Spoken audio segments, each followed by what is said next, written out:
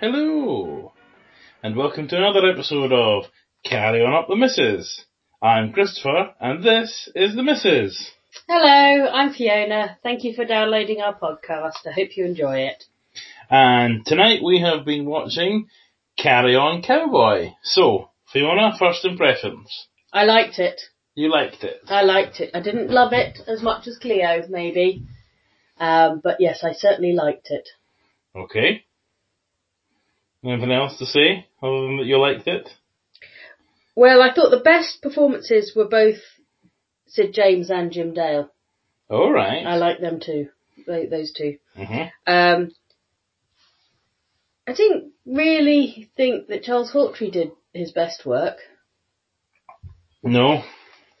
I like Joan Sims Mm-hmm. being the sexy character as opposed to just the fool. Mm-hmm. And I did think Kenneth Williams did a good job. Mm-hmm. And he looked old. I know there's like makeup involved, but that threw me a bit. Oh, you believed he was a man in his 60s? Yeah. Well, certainly he suddenly looked more lined than he had done previously. But he wasn't funny. No, he wasn't. They didn't really give Kenny an awful lot of funny lines, and the lines they did give him were pretty poor, I thought. He did occasionally get a funny line to say. But no. So, but what about generally, what about the accents? Because, I mean, clearly it was a cowboy film, and most of the regular cast were playing Americans. Would you have been... I didn't notice.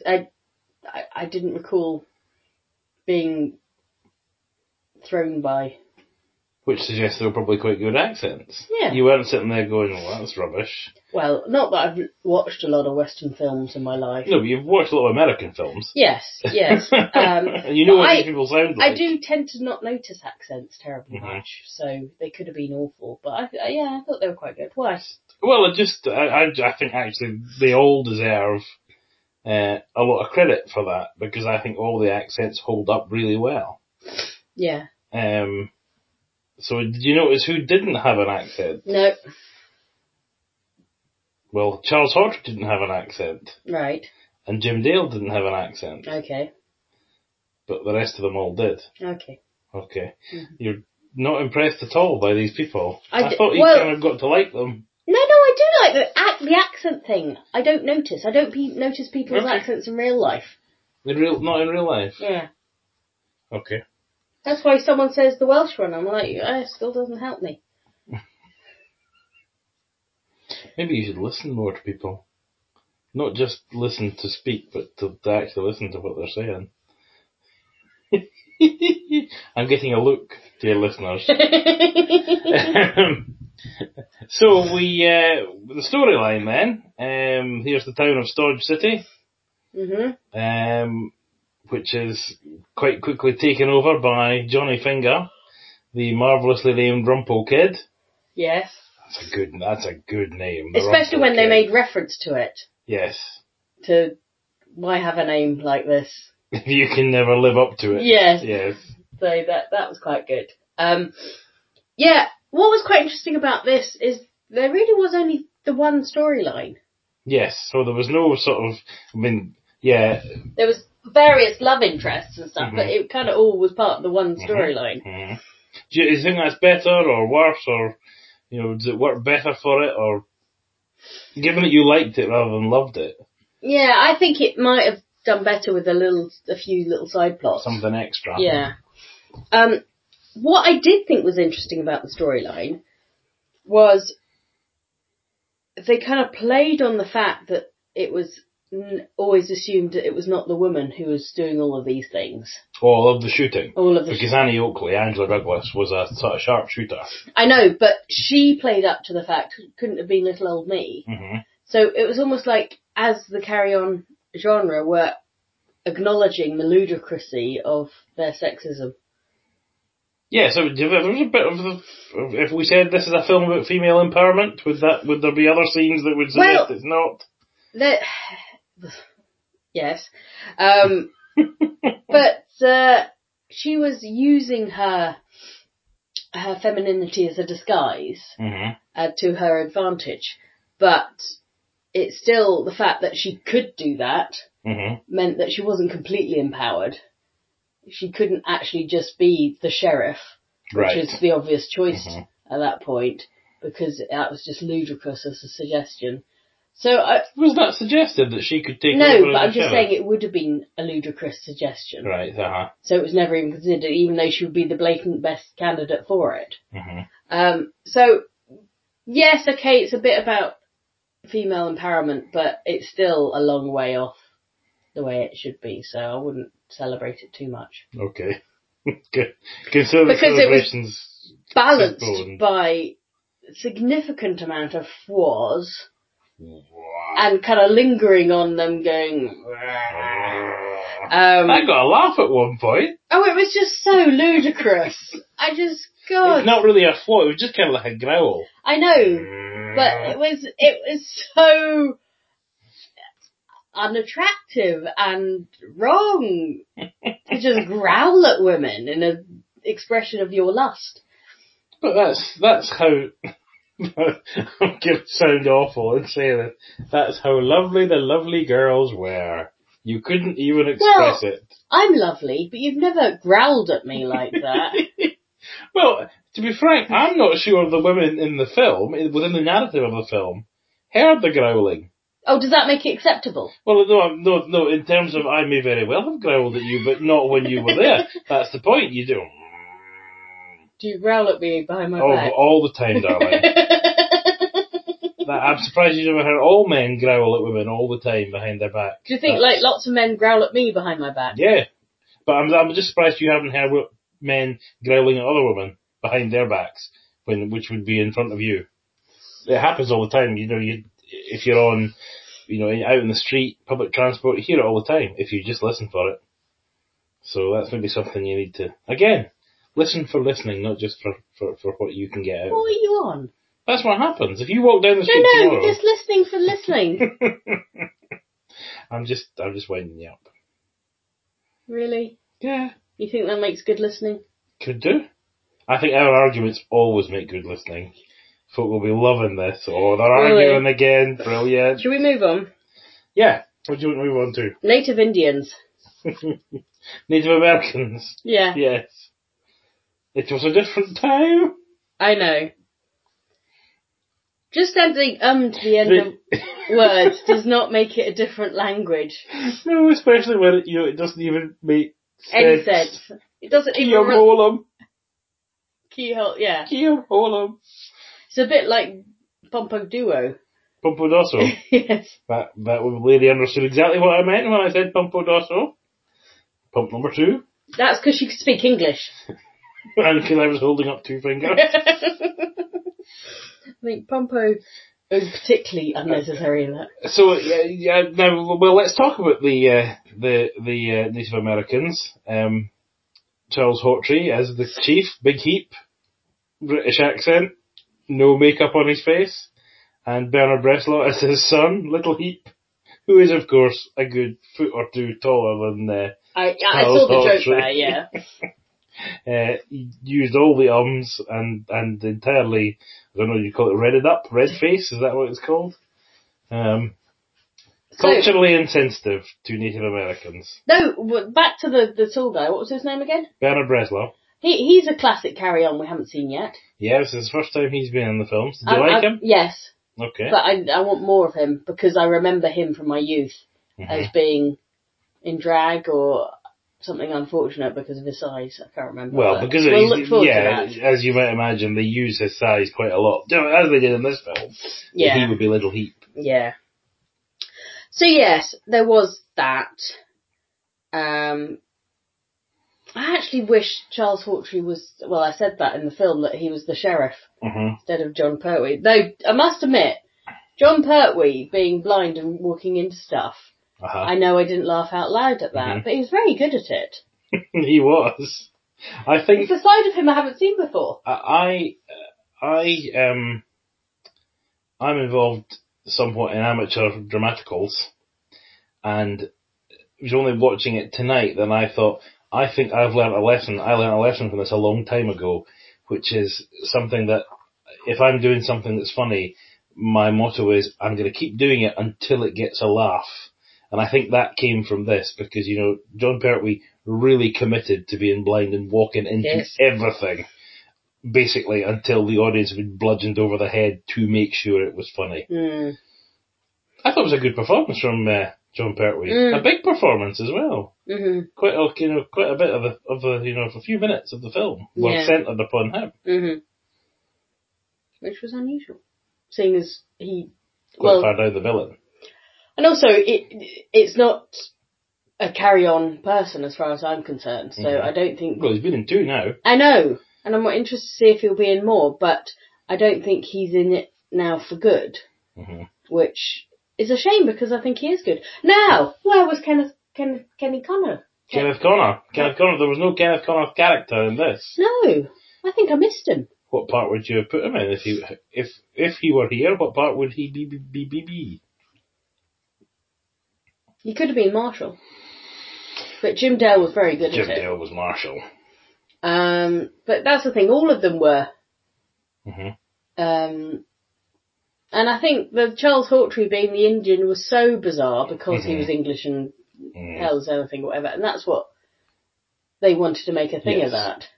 So yeah, maybe they it could have been a henchman or something. Was that too much of a bit of a come down? Yeah. He could have been either Doc or it could have been Doc because I didn't think he was very good. Or Colonel Sam Houston. Oh no, I don't know. There's something classic about the look of. Yeah, well, they could have made Kenneth Connor up to look like that. Look like Sidney Bromley, or he could have been the Undertaker. He could have been the Undertaker. He would have been good as. No, I think the Doctor should have been the Undertaker. Okay. And then Kenneth Connor should be the Doctor. Because the Undertaker I didn't like. Doctor didn't have much to do. Kenneth Connor would probably have turned that part down. Yeah, probably. I would have thought. Anyway. You also were ruining the continued absence of Hattie Jakes. Yes. So where would you have put her? No, she wouldn't have been. Because obviously all the women in this had to be dressed in nothing and seductively attractive because that's all you got in the Wild West, apparently.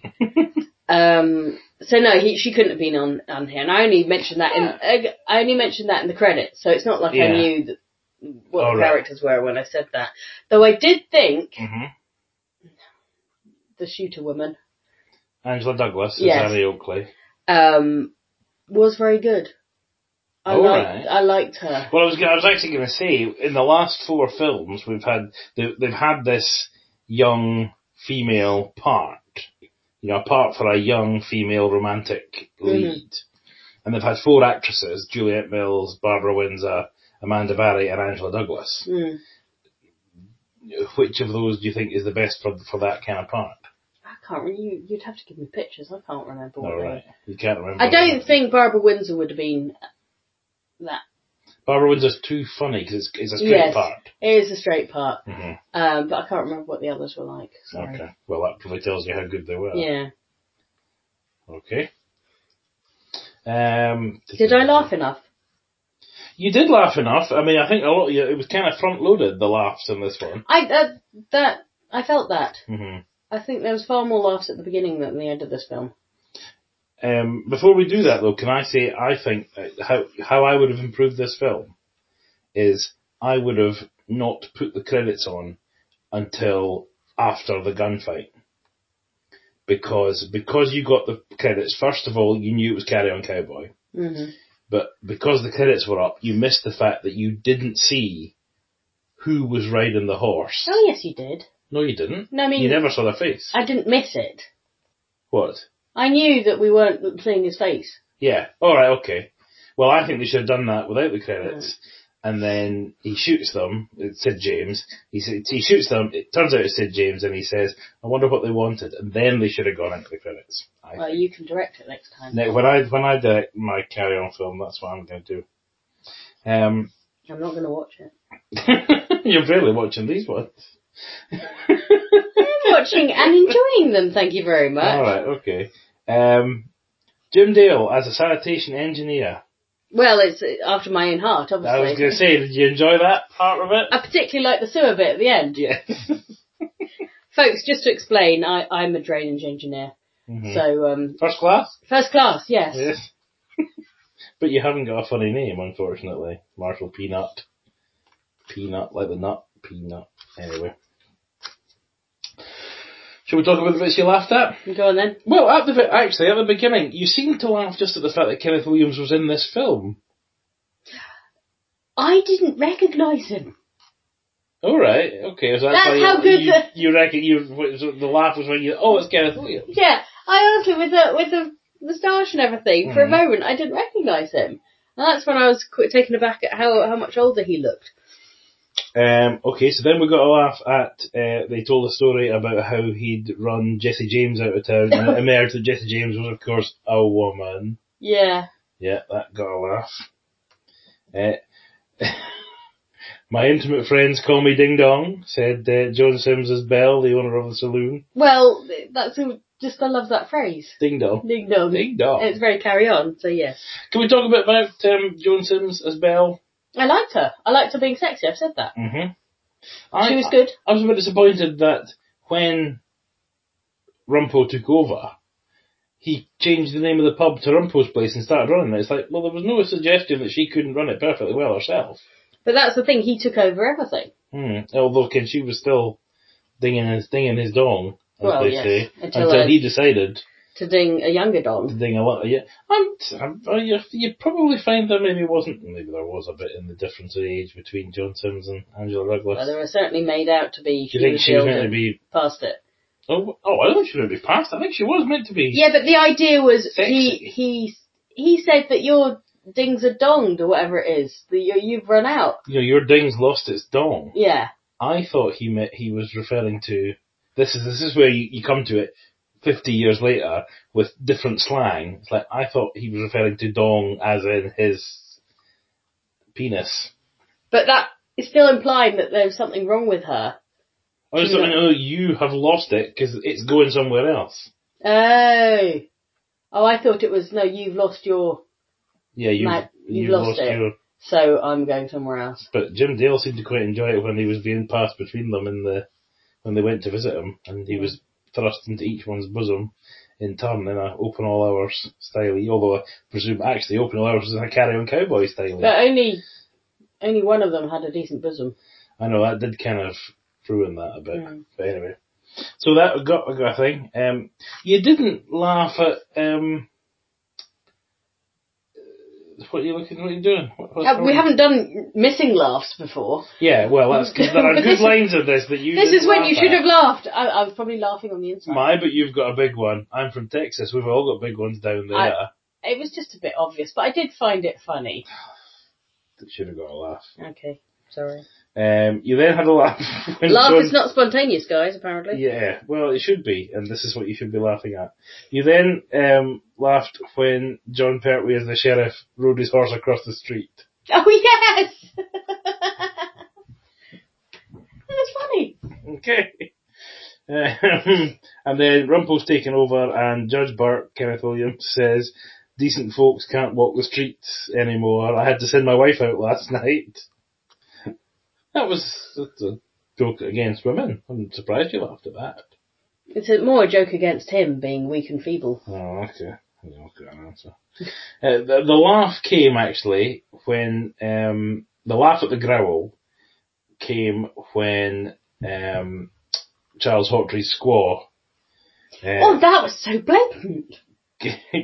I'm trying to get this right. It's not Kitty Tata. Kitty Tata, I think, is what she was called. And that got a growl. I actually thought that potentially, although it's a tiny part, maybe if you'd built it up a bit, that potentially could have been a Hattie Jakes part, and you could have got some humour out of that. No. I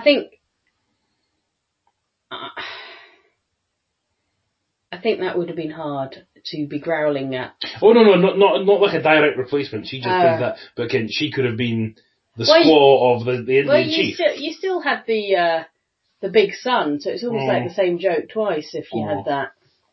Okay. fair enough, just an idea.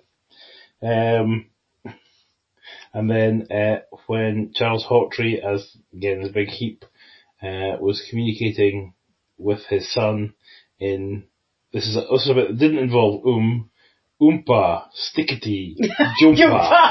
That was funny. Yeah.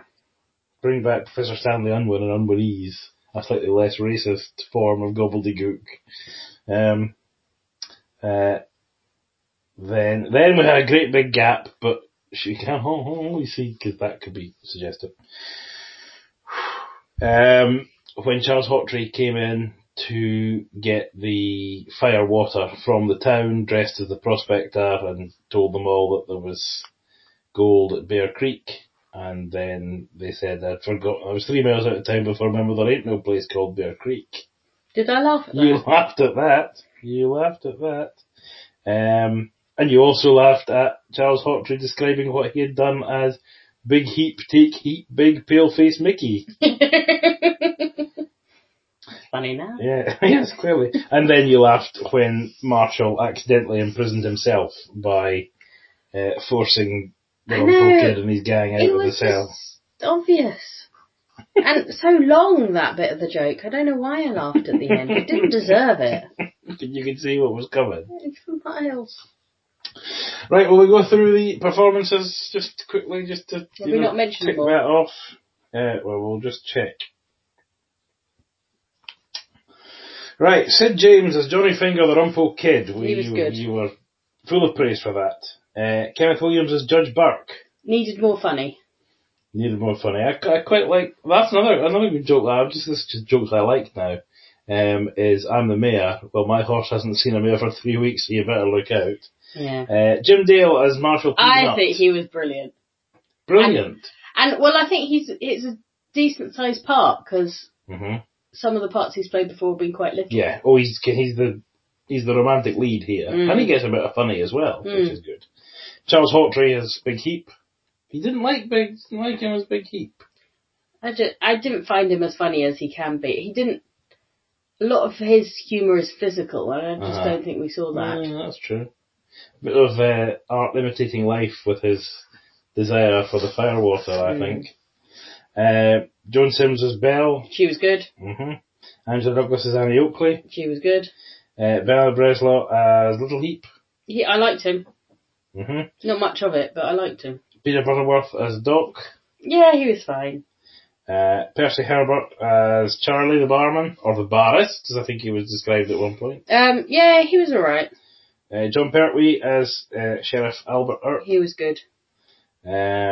Sidney Bromley as Sam Houston. I liked the caricature of him. Mm-hmm.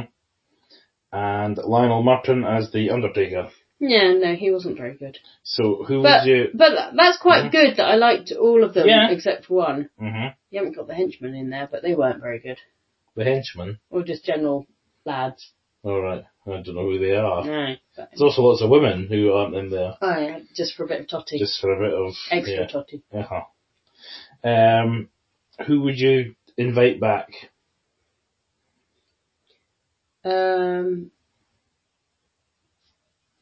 Top row.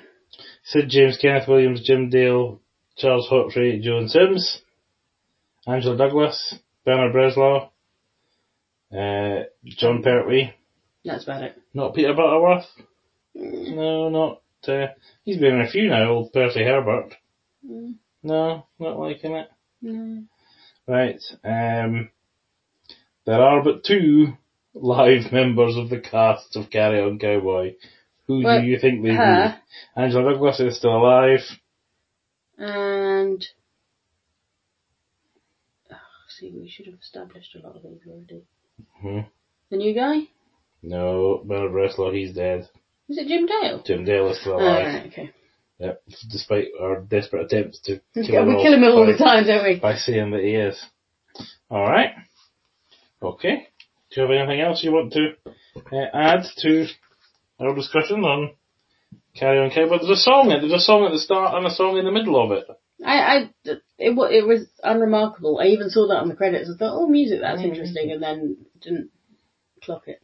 The guy who played the piano is the guy who has composed all the music so far for for the films. Got Right. a bit of a Now, we were going to talk about, did they have a spare cowboy set left over at Pinewood Studios? Yes. My understanding is no, they didn't. They did built build that for this. this. Well, I think it might have been a bit redressed. Right. But more generally, because we said they're making a Western in Britain, how are they going to do that? I think they did quite well. Apart from the one cactus is the only one Yeah. the one Yes. that fell in was the only one that was in the whole film. Yeah, okay. But apart from that, they chose bits of Britain that you didn't look at them and go, that's Britain, not America. Yeah. And again, I would say all the money is on screen, the stagecoach, the Indian raid, the shootout, etc. But I think the biggest giveaway is the fact that unlike every other Western street you've ever seen in any film ever, this one had turns at either end, presumably because if there weren't buildings at the end there, you would have seen, the Pinewood lot or very English-looking countryside. There is a theory that this is actually the last Western that was ever made. Oh, really? Because kind of before this, really, they started to make spaghetti westerns in France, in Spain and Italy. And that kind of became how westerns were made from then on, but this was sort of the Old last school. one that was made sort of old school. Alright. Interesting. Yeah. So, glad we enjoyed the second funniest western comedy of all time, because it's not as good as Blazing Saddles. I've never seen that. You never seen Blazing Saddles? Well, join us for Carry On Up the Mrs. Mel Brooks edition, coming soon. Let's just get through these carry-ons first. Oh dear. Right, well, listeners, if you've enjoyed this podcast, if you've enjoyed any of these podcasts and you want to tell us anything about them, please... We'll read out your messages. I'm sure we will. If we ever get any. Don't suggest we don't get any. We can just say that we... I'll send you a message. I'll know it's from you. I'll pretend to be somebody else. A big carry-on fan. Uh-huh. I'll tell you my favourite bits. Okay. I'll see if I can spot that it's you. But if you would like to, because we would love to hear from you, you can contact us by email at carryonpodcast@gmail.com or on Twitter at carryonpodcast. So until the next time that we carry on up the missus, thank you and goodbye. Bye. Carry on. Regardless.